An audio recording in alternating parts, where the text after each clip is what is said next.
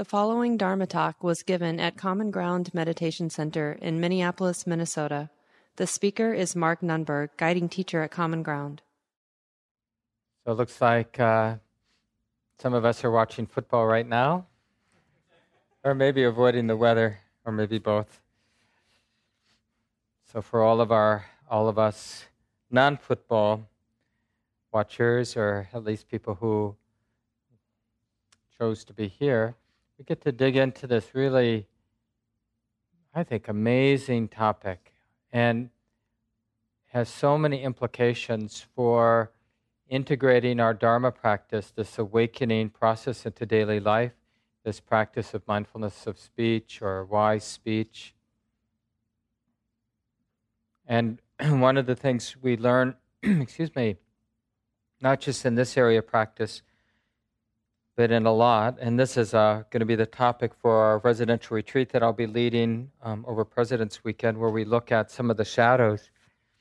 And everywhere in our, not just Buddhist meditation practice, but Dharma, our spiritual practice generally, shadows creep in. They creep in everywhere in our lives. And so we hear something like wise speech or skillful speech, and it's like all those shadows start to come in where we basically use the different teachings as fuel for judging ourselves or judging other people. That wasn't right speech, And so the important thing to remember with all of what we learn here and other places, it's the whole point of these different teachings is to illuminate our way. They're skillful means of illuminating, helping us to see what we're not seeing, right? And in particular, to see aspects of the mind, the nature of the mind, the nature of the heart, that for whatever reason we haven't seen yet. That's why we call it an awakening process, because through these different practices, different reflections, different skills that we're learning, we start to see what we're not seeing. And in that way, we overcome not seeing, which is, the equivalent of ignorance, the ignorance of not seeing what's here and now. Because it's not our habit to see what's here and now. And this is true in terms of our speech as much as it is in any part of our life where we are living basically out of habits. And because these patterns exist as habits, there's a strong sense of, I don't really need to pay attention here in this part of my life because I know how to do this unconsciously. We don't even think that, but that's sort of the underlying dynamic. Because we can operate unconsciously, we do operate unconsciously. We choose in a way to not be present or not to be interested in what is really moving in our hearts, what's moving around us. And in particular, and I mentioned this last week, not sensitive to the intentions and motivations. And this is how we begin to have a deeper sense of speech. Like, what is our words or our silence? What is that setting in motion for ourselves and for others? Well, it's not easy to have a sense of what our words set in motion or our silence, not speaking, sets in motion, unless somehow we can begin to sense the quality of our motivation of speaking, the motivation behind keeping silent. What's that motivation like? Is it fear? Are we motivated by fear? Are we motivated by greed, wanting to be seen, needing to be seen? Are we motivated by kindness, by love, by joy? So we have to develop this set of tools so we can begin to unpack this very potent part of our lives. I mentioned last week, and I think it's worth re-mentioning, is, being people, human beings that have relationships we are interacting all the time. It would be different if we were actually walking around with a really high-powered weapon with a very sensitive trigger, we would be really careful. All of us, I'm sure, in this room, would be very careful as we moved about our lives, lugging around this high-powered weapon. But we're doing that with our speech. It is so easy to set in motion to cause harm with speech. But we forget how powerful it is, how much damage is done. So we want to have that kind of sensitivity. I thought I'd begin the talk tonight with this quote from Ajahn Jayasaro. He's one of the senior Western disciples of Ajahn Chah, this very well-known Thai meditation master and Buddhist monk who died in the early 90s and trained some of the first generation of Western teachers. And Ajahn Jayasaro is a British man who's mostly in Thailand still practicing and teaching there, as now a senior monk himself. But he has this wonderful line, and I think we can use this little teaching for a long time. He says, when there appears to be a conflict between our welfare and another person or another group's welfare, usually it's a sign of confusion regarding the nature of welfare. Right? And think about this, because we talked a little bit about this last week, and I'll talk more about it tonight.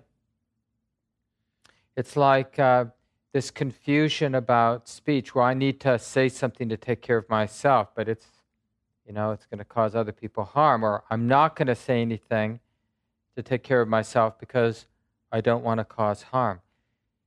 But it might be better as we move through life and necessarily have relationships and necessarily interact with the people we're in a relationship with, to hold this as a possibility that there's a way to be in relationship that's healing for me and the other person. That's a cause for healing and liberation for me and the other person. In the same way that there's a way for us to be in relationship that's, diluting for the both of us or creating suffering for the both of us. See, that presumption, right, just holding that as a possibility, it brings a kind of integrity to all of our relationships. Like when we're at the checkout line, or if we're one more time home with our spouse, our partner, back at work, one more time, another day at work, interacting with the people at work, if we really sense that this interaction I'm having with this person can be the cause for healing and liberation, or the cause for very real suffering for me and others, we're going to be awake, right? It doesn't mean we'll be skillful, but we'll be awake. So even if we're not so skillful, the momentum of our not so skillful habits overtake the mind, causing us to say something or not say something in a way that's unskillful. But because we're alert, because we're awake, we'll connect the dots. We'll see, we'll feel the reverberation, like, well, that didn't feel good. There's this great teaching from the Buddha to his son, 8-year-old son Rahula. Some of you know this story, I'll just mention it briefly. But after a few years of the Buddha's awakening, his deep insight, and he had become already a pretty well-known teacher in northern India at that time, he wandered back through the town, the area where he had grown up, and his son was now like 7 or 8. The son's mother, which was the Buddha's aunt, because the Buddha's mother died shortly after childbirth, told Rahula, go to that person and collect your inheritance. So the Buddha took him on as a novice monk. Right? And then soon after that, he gave his son, Rahula, who was now practicing as a novice monk, a young boy, this teaching. And he said, it's really simple and not so easy to live up to, but it's a very potent teaching about this ongoing reflectiveness. So he said to Rahula, not just in terms of speech, but in terms of thinking and speaking and acting. But I'll read the part that's about speech, but it's pretty much exactly the same. Repeat it first for whenever you think, and then whenever you speak, and whenever you act. So the Buddha says to his son, whenever you want to perform a verbal act, you should reflect on it. This verbal act that I want to perform, would it lead to self-affliction, to the affliction of others, or to both?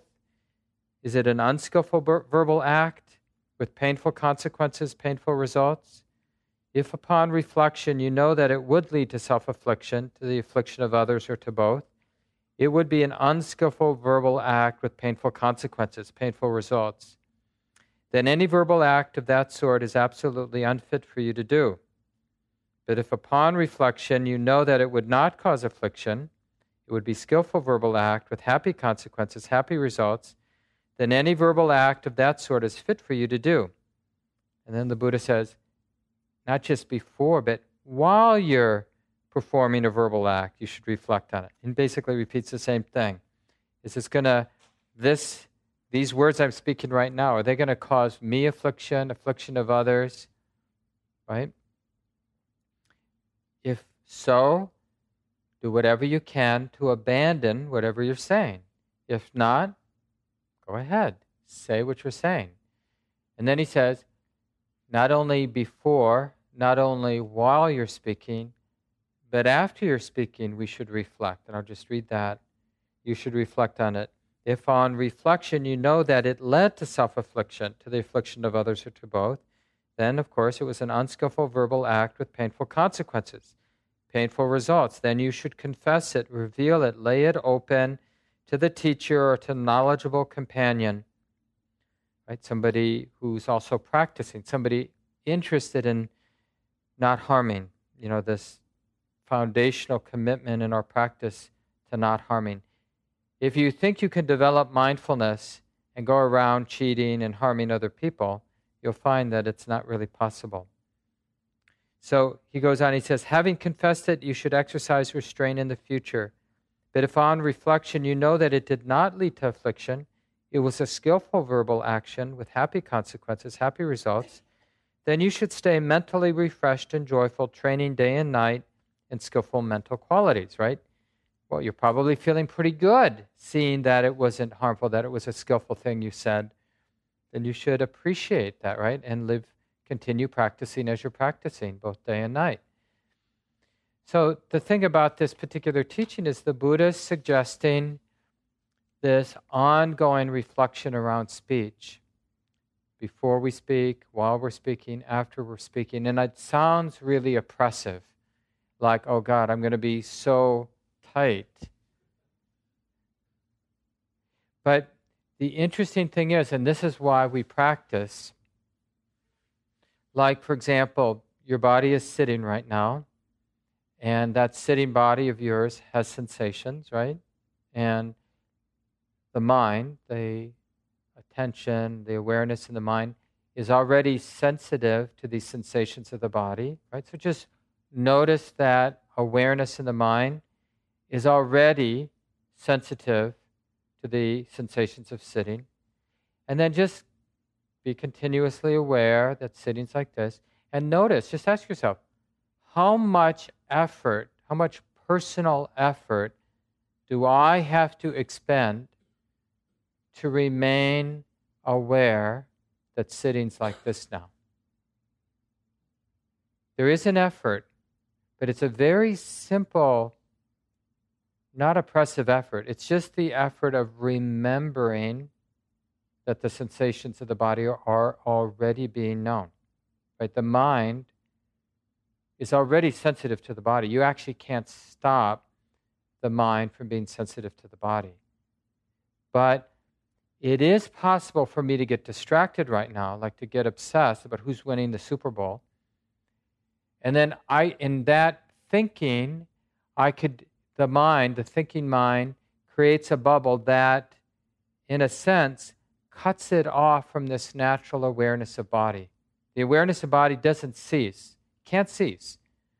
But the mind can forget that sensitivity is there because it's lost in the bubble. if North Carolina wins, is it Denver? Denver, North Carolina? We could be thinking whatever we're thinking. So this reflectiveness about speech before we're about to speak, while we're speaking, after we're speaking, it's like we're already, that awareness, it's like a mirror. That mirror is already there, right in the middle of things. That mirror, that perfect mirror of the mind, naturally and effortlessly, just like a mirror does, reflects what goes on. And it takes no effort. Like if you put a really complicated image in front of a nice mirror, it's no more work for the mirror to reflect that really complicated scene than it would be if all the mirror was reflecting was a blank wall, right? Or if it was like a rapidly changing scene in front of the mirror, does the mirror get neurotic? Oh my God, there's a lot going on. I got to reflect all this. No. And so that's why that is such a useful metaphor for the mind. That particular aspect of the knowing mind, the mirror, is a really good metaphor. But we have to realize this about mindfulness, because otherwise we construct a story that, oh, now Mark or now the Buddha is telling me I have to be mindful of speech, and it just feels like an oppressive trip, another big should. And we want to abandon it. So on the other hand, we could hear, like we're hearing right now, that actually it's not that hard to be aware of speech, right? And there is so much potential for happiness in learning to speak more skillfully. I mean, I'm not kidding. Compared to any other aspect of our life, most of our regular ongoing suffering is very directly related to speech. Just check it out. If you just keep tabs on feeling lousy, a lot of it, not all of it, of course, but a lot of it has to do with the regret of what we said or just what somebody said to us. So we actually have every incentive to make this a place of practice.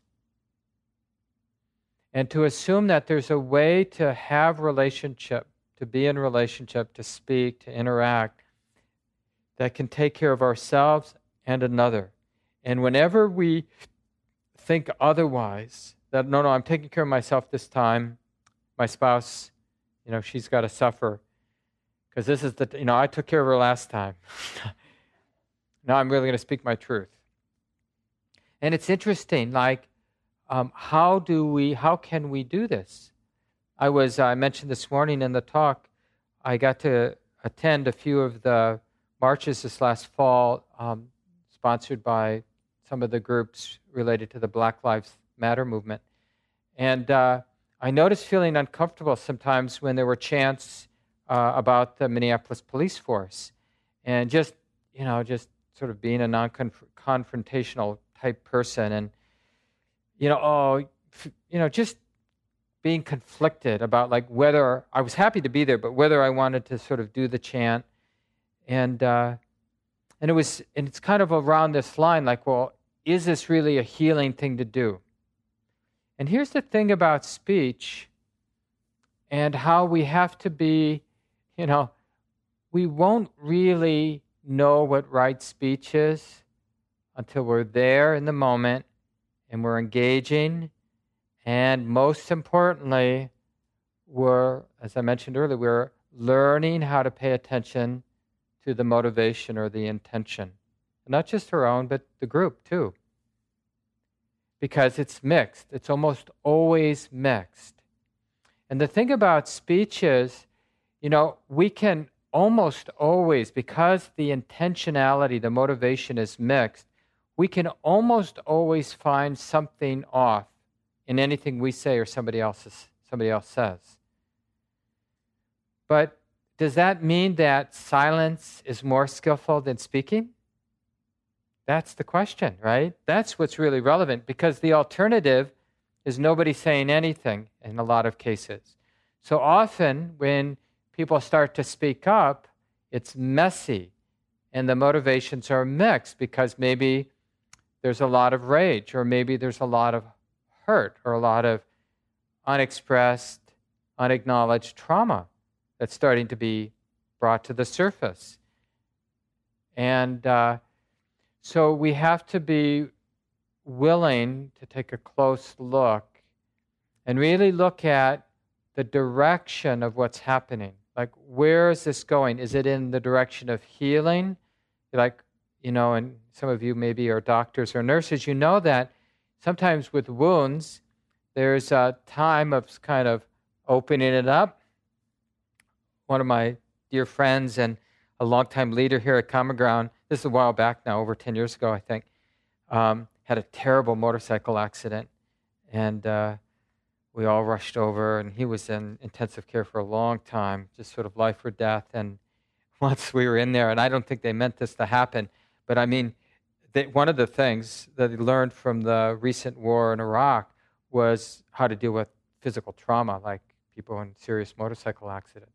So one thing they learned is you don't close up the body right away because there's a lot of swelling and a lot of work that needs to be done. So they basically cut him open and they left it sort of open so that the inflammation. Anyway, we walk in and, he's just like totally exposed like that. It was just shocking to see, that very quickly the nurse covered him up because we were just going to sort of sit with him in intensive care for a couple hours.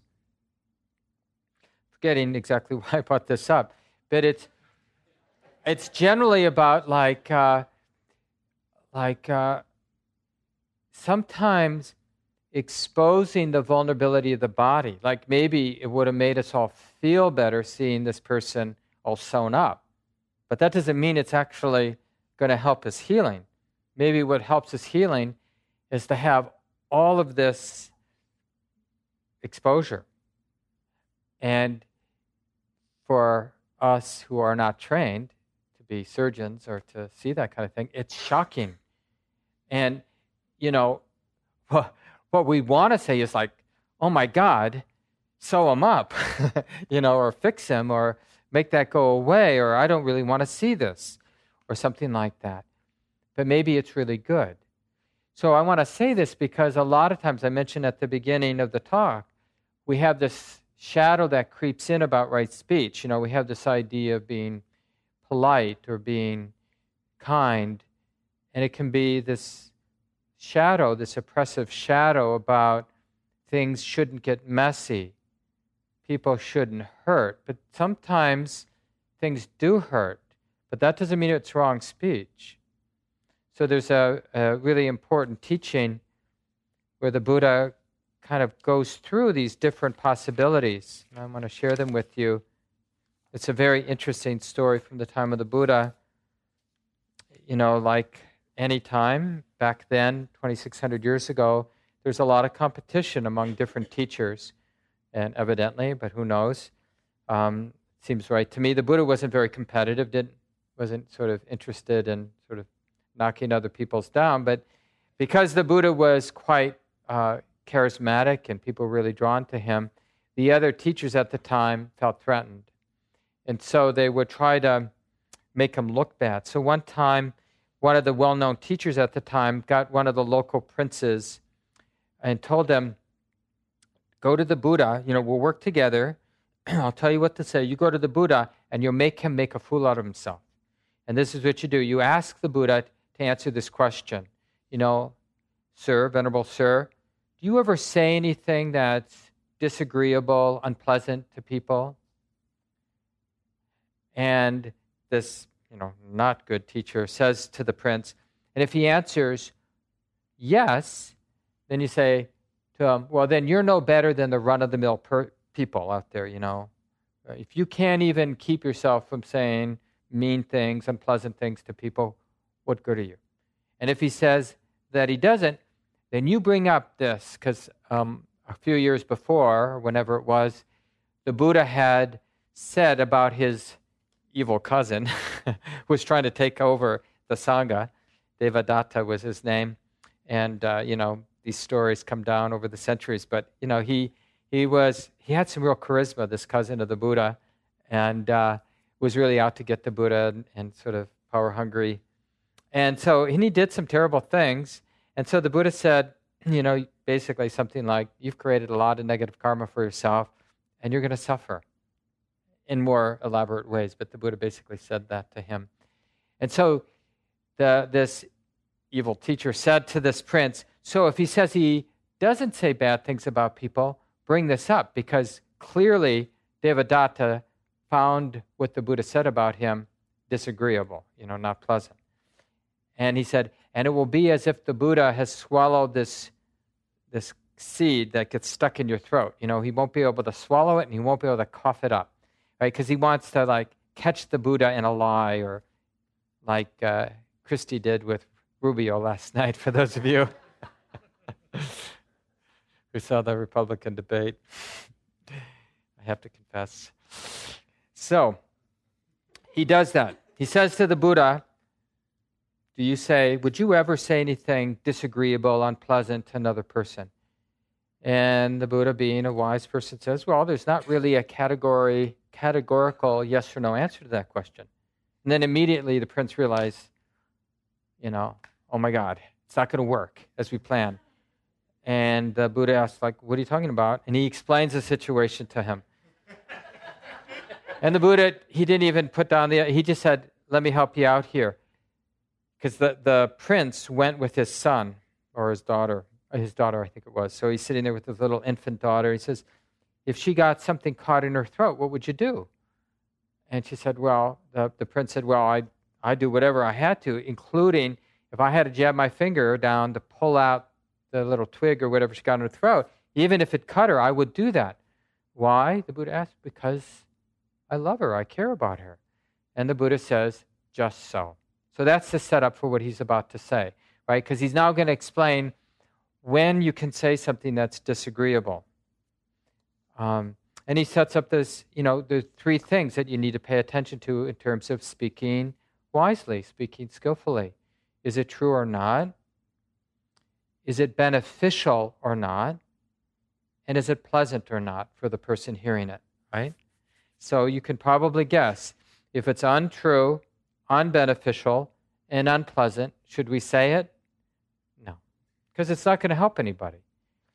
If it's true, but unbeneficial and unpleasant, should you say it? It's kind of interesting. If it's true, unbeneficial, and unpleasant, should we say it?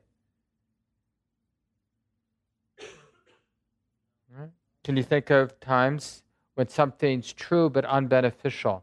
Why would we say something that's true but not helping anybody? Right? Yeah, make somebody feel bad, or to make ourselves feel good. I'm sorry, but it's the truth. Right? So here's the thing. This is one of the things I love about the Buddhist tradition. It's always about skillful means. It's not about some absolute, like it's absolutely true. It's just about what's it setting in motion. So speech is all about what it sets in motion. This is what karma means. What are we setting in motion by doing what we're doing, not doing what we're doing? Because we set things in motion by saying things, but we also set things in motion by not saying things, and doing things and not doing things. We are always creating karma. We're always setting things in motion. You can't be alive without setting things in motion. So this is the thing. There's no way to avoid responsibility. We're responsible for what we think, say, and do. So there's no way but to start paying attention. We all have incentive to pay attention because it matters. We're a karmic being, right? Because everything we say and do, or don't say and don't do, it's not like there's Santa Claus or somebody keeping track. Doing something or not doing something makes an impression on our own heart and mind, the mind stream. Whoever we are in the next moment, that mind stream, that mind, heart, has been impressed upon by what we do or don't do right now. That's what that mind is in the next moment. The mind that didn't do this or did do this, right? So it's not like there's me in the next moment deciding to do or not do. It's this mind right now, the mind that's saying this right now, or the mind that's not saying what I might want to say right now, that's this mind right now. So we're creating this moment, this mind moment right now, conditions the mind moment in the next moment. Who we are right now is the strongest conditioning force for who we are in this moment. And then who we are in this moment conditions who we are in the next moment. So it really matters what we say and don't say. So we want to take responsibility for that. So just to kind of, so true but unbeneficial, unpleasant, or you could say true but true but unbeneficial and pleasant, both you don't say, according to the Buddha. Right? So he was basically saying, as an awakened being, as somebody with a lot of wisdom, not caught in greed and aversion, if something's untrue, if something's true but unbeneficial, whether it's pleasant or unpleasant, I don't say it. It has to be beneficial, right?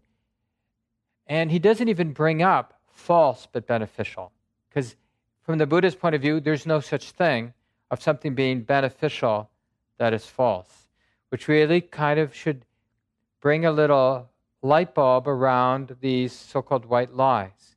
Now, I'm not saying there aren't ways to take care of people, but we shouldn't quickly rationalize what is untrue because we think it's beneficial.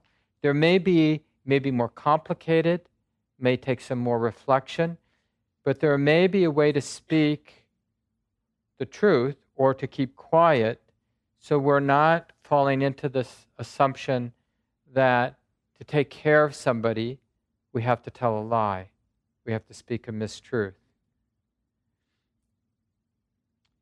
I think the others are obvious. If it's true, beneficial, and pleasant, and if it's true, beneficial, but unpleasant, then the Buddha says, find the right time and place to tell it, right? So if it's true and beneficial, pleasant or unpleasant, find the right way and time. Right? So that's the real challenge. Not that we need to avoid things that are unpleasant or disturbing for people. Clearly, we have examples, hopefully, in our lives, certainly around us, of seeing somebody say something that was very valuable but hurt.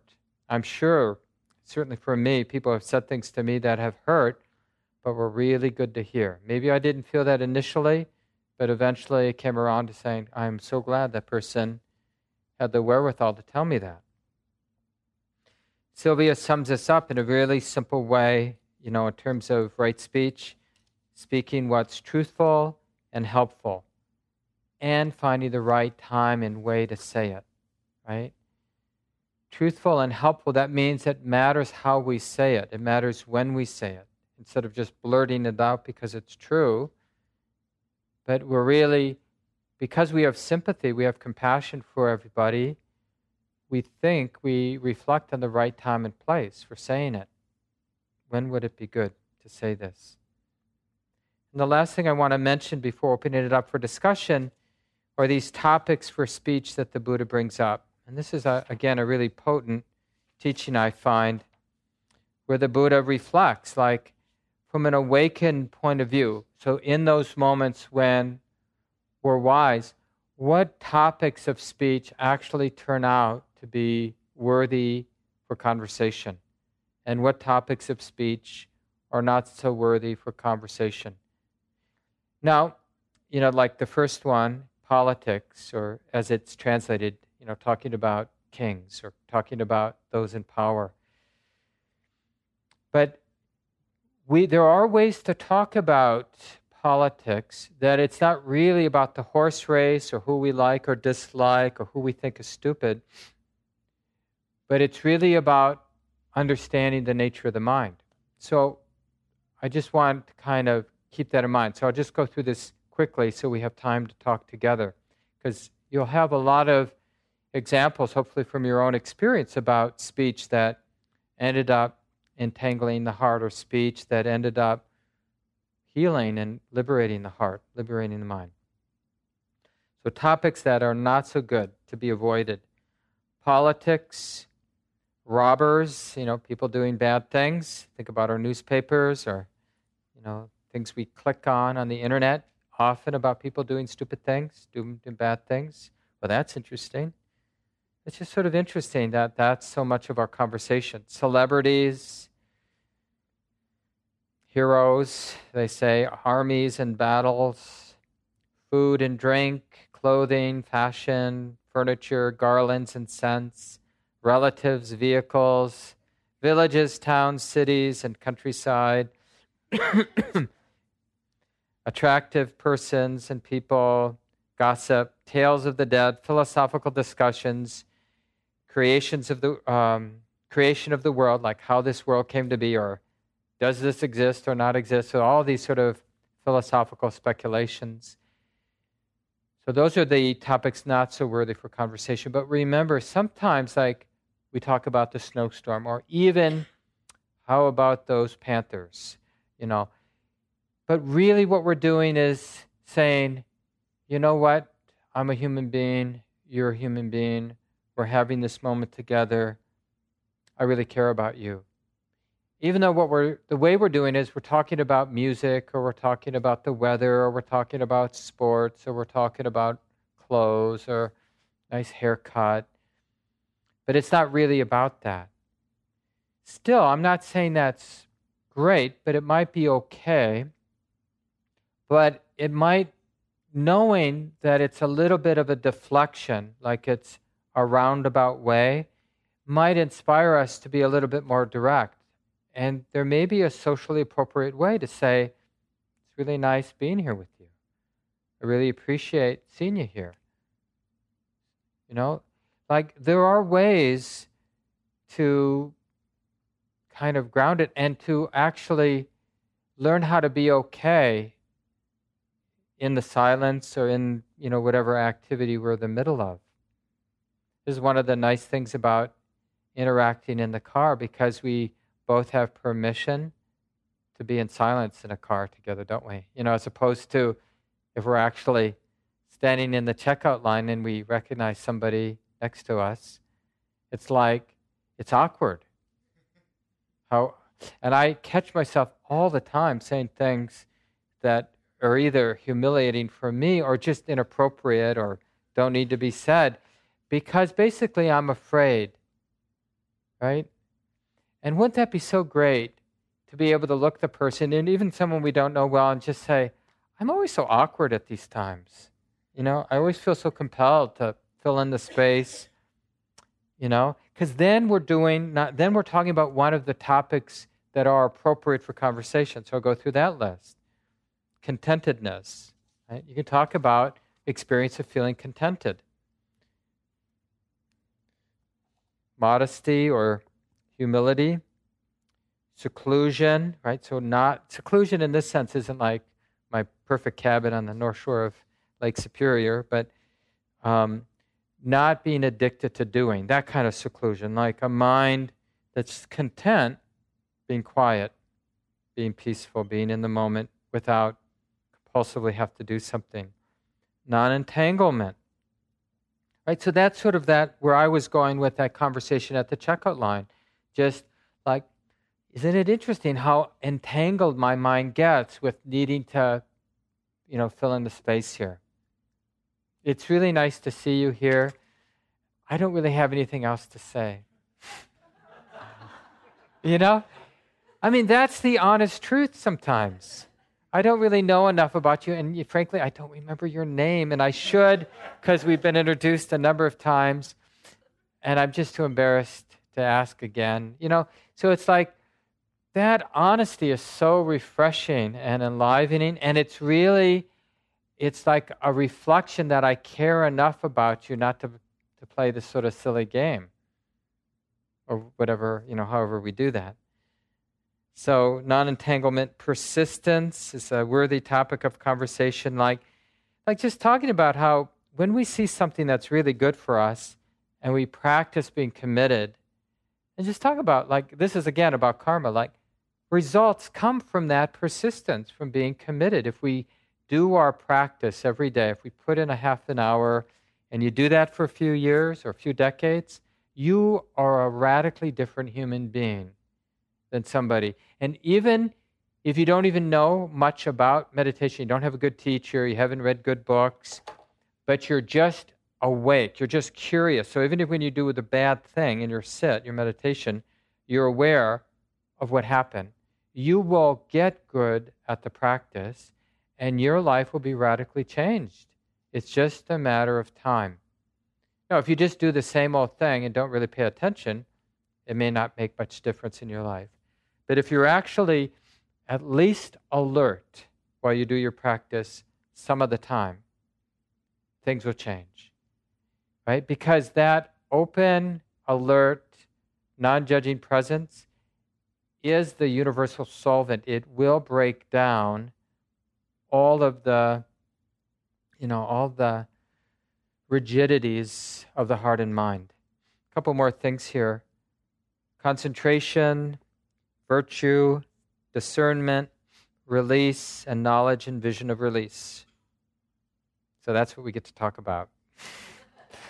So as you share with the group right now, then, there are ways, don't get tight, there are ways, no matter what you want to say, there's a way to make it fit in one of those topic categories. So remember when you use the mic to point it right at your mouth so that everybody in the room can hear you clearly. And any questions you have, of course, but also your own experiences around right speech. And not just your successes, right? We learn a lot from hearing about your failures, like how you set emotion suffering. So we don't have to make that mistake. So who would like to go first? What have you learned? What questions do you have?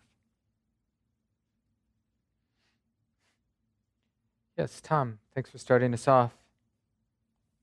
I've been thinking about when things come at me as opposed to my saying things to other people and screwing that up pretty well as often.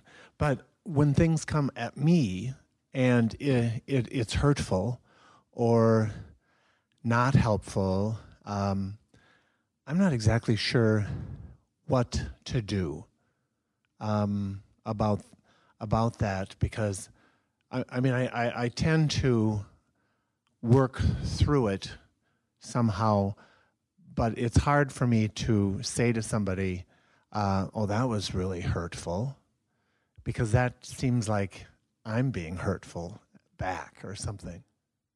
Right. But so just to break it down, because what we're talking about now are these 10 paramis, these 10 really wholesome, beautiful qualities of the heart.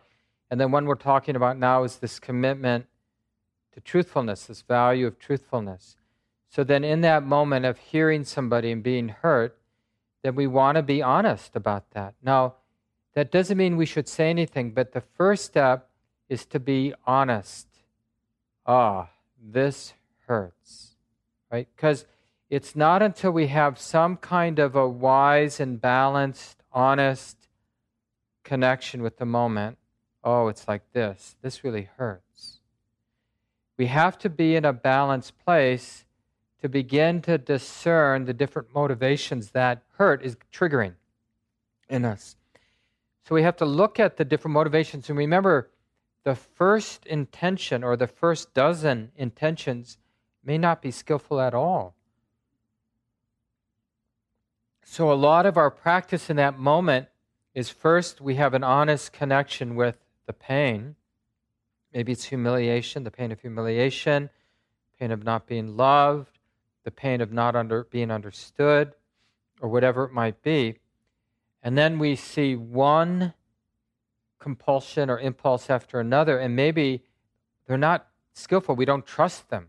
Like, I don't want to act on that. I don't want to speak out of that. And it's actually very good. It's not easy work, right? Because a lot of that work is the work of restraint, like, honey, don't do that, don't say that. But that's good work. I mean, that's like liberating to have this capacity to restrain ourselves. But eventually, we might have something to say that's really useful, like, I think I got to go now. I mean, that might be all we can say. That may be as appropriate of a response as we have. Or it might even be one of those things that verge on a white lie, like, I really need to get home and do this thing. Even though what we're really saying is, I'm hurting and I'm confused, and the only skillful thing I can say right now is, I got to go home and do this thing right now. So that's what I'm going to say. And it may not be perfect, but it handles the situation. It's sort of, we leave ourselves and the other relatively unscathed. We're not adding to it. Doesn't mean we've diminished the pain we're feeling, but we haven't added to it. And then it may take months, right? Sometimes it does, before we really have some clarity about that first step. Oh, this feels like this. Because sometimes it's not easy to actually have an honest, undefended recognition of what we feel. And it's only then, when we're not playing defense, when we're not averse, when we're not afraid of what we feel, that we can even begin to know what needs to be said. And so much of our suffering is that we say something, but it's the motivation for saying what we say is coming out of our fear, our unwillingness, our inability to feel what we're feeling. So it's so much better to be able to wait when we're not afraid to feel what we're feeling. Whatever you said back then, it really hurt. My heart hurt so much. It was really hard for me to feel that. I didn't want to feel it. It took a long time. But now I can feel it, and it really hurt. And I just thought I needed to let you know that. And I also want to say, and then you can speak your truth. But now it's not charged by our fear of feeling what we feel. Because being in relationship with other people means we're vulnerable to what they can say. People we're in relationship have power. They have power to say things, and then we feel them, whatever that feeling is, right? And if we don't want to feel, then don't go into a relationship. I think I mentioned this a couple of weeks ago. This is a quote from Thich Nhat Hanh. If you don't want to change, don't go into a relationship, right? If you don't want transformation, don't go into, because when we have an authentic, not a on autopilot relationship, but a real relationship, it's very dynamic. It's amazing. I see that with my spouse. Because, the reality is, when we're interacting with someone, we're just getting moments of real relationship and then lots of moments of on autopilot. But I notice when I'm really in relationship with her, very quickly it gets very alive and very scary and very real, and things start to happen very quickly. And then, because mostly at some point or together, somebody decides this is too intense or this is too, doesn't trust the process, then we find a way to kind of break it. I'm sure you've noticed, like, you're having this amazing connection with somebody, and it's very real, and it's very alive, and it's very transforming. And at some point, usually when we lose mindfulness, we react to the fear of how alive it is, how real it is, how rich it is, and the mind deflects it, kind of goes to some safe territory. What about those Vikings this year? We kind of shifted away from what's really going on here. Thanks, Tom, for bringing that up. Yeah, Robert. And then there's another guy right behind you, Tom, after Robert. There's a song, as you were talking, the song is Fools Rush In, where angels fear the tread, but angels never fall in love, so how are they to know? And I'm reminded of that very much. Yeah, thanks, Robert. It reminds me of that scene. I mean, this is more about sexual lust, but some of you remember the show Seinfeld, and he was having a conversation with a good friend of his, who was a woman, and they were talking in his kitchen and around cereal, and And they were, just gabbing about this and that and this and that. And then all of a sudden Jerry asked, why is it that we never hooked up together, you and me? We get along so well. We always have so much to talk about. I mean, it's just so great. It's so easy to talk. And then there's this moment of silence, right, where they're not talking. It sort of popped the bubble. And they realized we're attracted to each other, right? And they fall, have a moment. But it's like that too. It's like we use words to fill in the space of what's really going on. And so sometimes silence can really open things wide up, right? If we just drop our casual way of being together and really allow pauses. Yeah, and then you had a thought to share. Yeah, I'm Andrew. My question was about the whole, beneficial part of it, like the honest, beneficial, unpleasant. I guess my question is, how do you determine whether it's going to be beneficial? Because I feel like sometimes I'll say something because initially it's gonna hurt. It's a very unpleasant thing, but in my head I'm like, in the long run, this is gonna be beneficial for this person, but I don't really know that. What's going to happen. But you can know, and that's an excellent question. But what we can know is that my motivation, my intention is that it benefits the person. That we can know. But you're absolutely right. We don't really know, we hardly know what's beneficial for ourselves, let alone for others. But we can know, and it actually turns out to be more important. What's more important isn't so much what we say, but the motivation behind it. And because we're motivated to benefit that person, not only are we going to say something or keep quiet because we care, but because we care, we're going to keep watching, we're going to keep track, we're going to keep mindful, and we'll actually learn whether it was in fact beneficial, right? Because we're, assuming we stay in relationship, assuming we continue to care. So that's why the Buddha said, reflect before you say it. You're reflecting on your motivation. Reflect while you're saying it, and continue to reflect even after you say it. Was that, in fact, like now, what I know now, what I said back then, was it actually beneficial? It certainly seemed like it would be beneficial, but now I have a little bit more information. Because then that changes who we are. Okay, it seemed beneficial, but it actually didn't turn out to be beneficial. So don't be fooled like I was. Don't, make that mistake again. So we learn little by little like that. But we're dealing, like you suggest, in this imperfect world, where we don't see clearly. But we want to err then on avoiding. But just because we don't see perfectly doesn't mean silence is the better way. So we have to engage. And here's the thing that I mentioned, I think, last week. We want to make mistakes at both ends. So if you're somebody who tends to keep quiet, that means you're making a lot of mistakes at that side of the equation, but not making mistakes of saying things you shouldn't have said.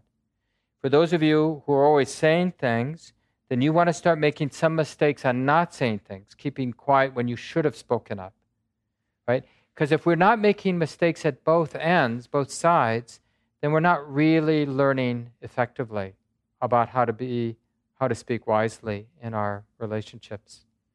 We'll take one more week to check in, and I'll save even more time next week for people to share. So really pay attention in this next week, what you're learning and all the little and big interactions that you have. It'd be nice to hear more from folks. Let's just take a few seconds and let go of the words.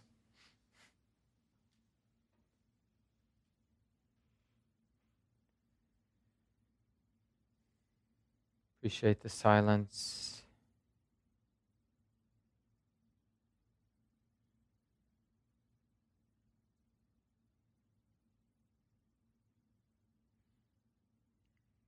Finding a kind of fearlessness, as we know now, that we're going to re-enter the world of interaction, relationship. Really showing up with our practice. So we're being mindful of intention, the motivations behind our actions and our words. So may this lead to real peace and freedom from suffering in our hearts and in the world. And thanks everyone for coming tonight. Really nice to be here with everyone. This talk, like all programs at Common Ground, is offered freely in the spirit of generosity. To learn more about Common Ground and its programs, or if you would like to donate, please visit our website, www.commongroundmeditation.org.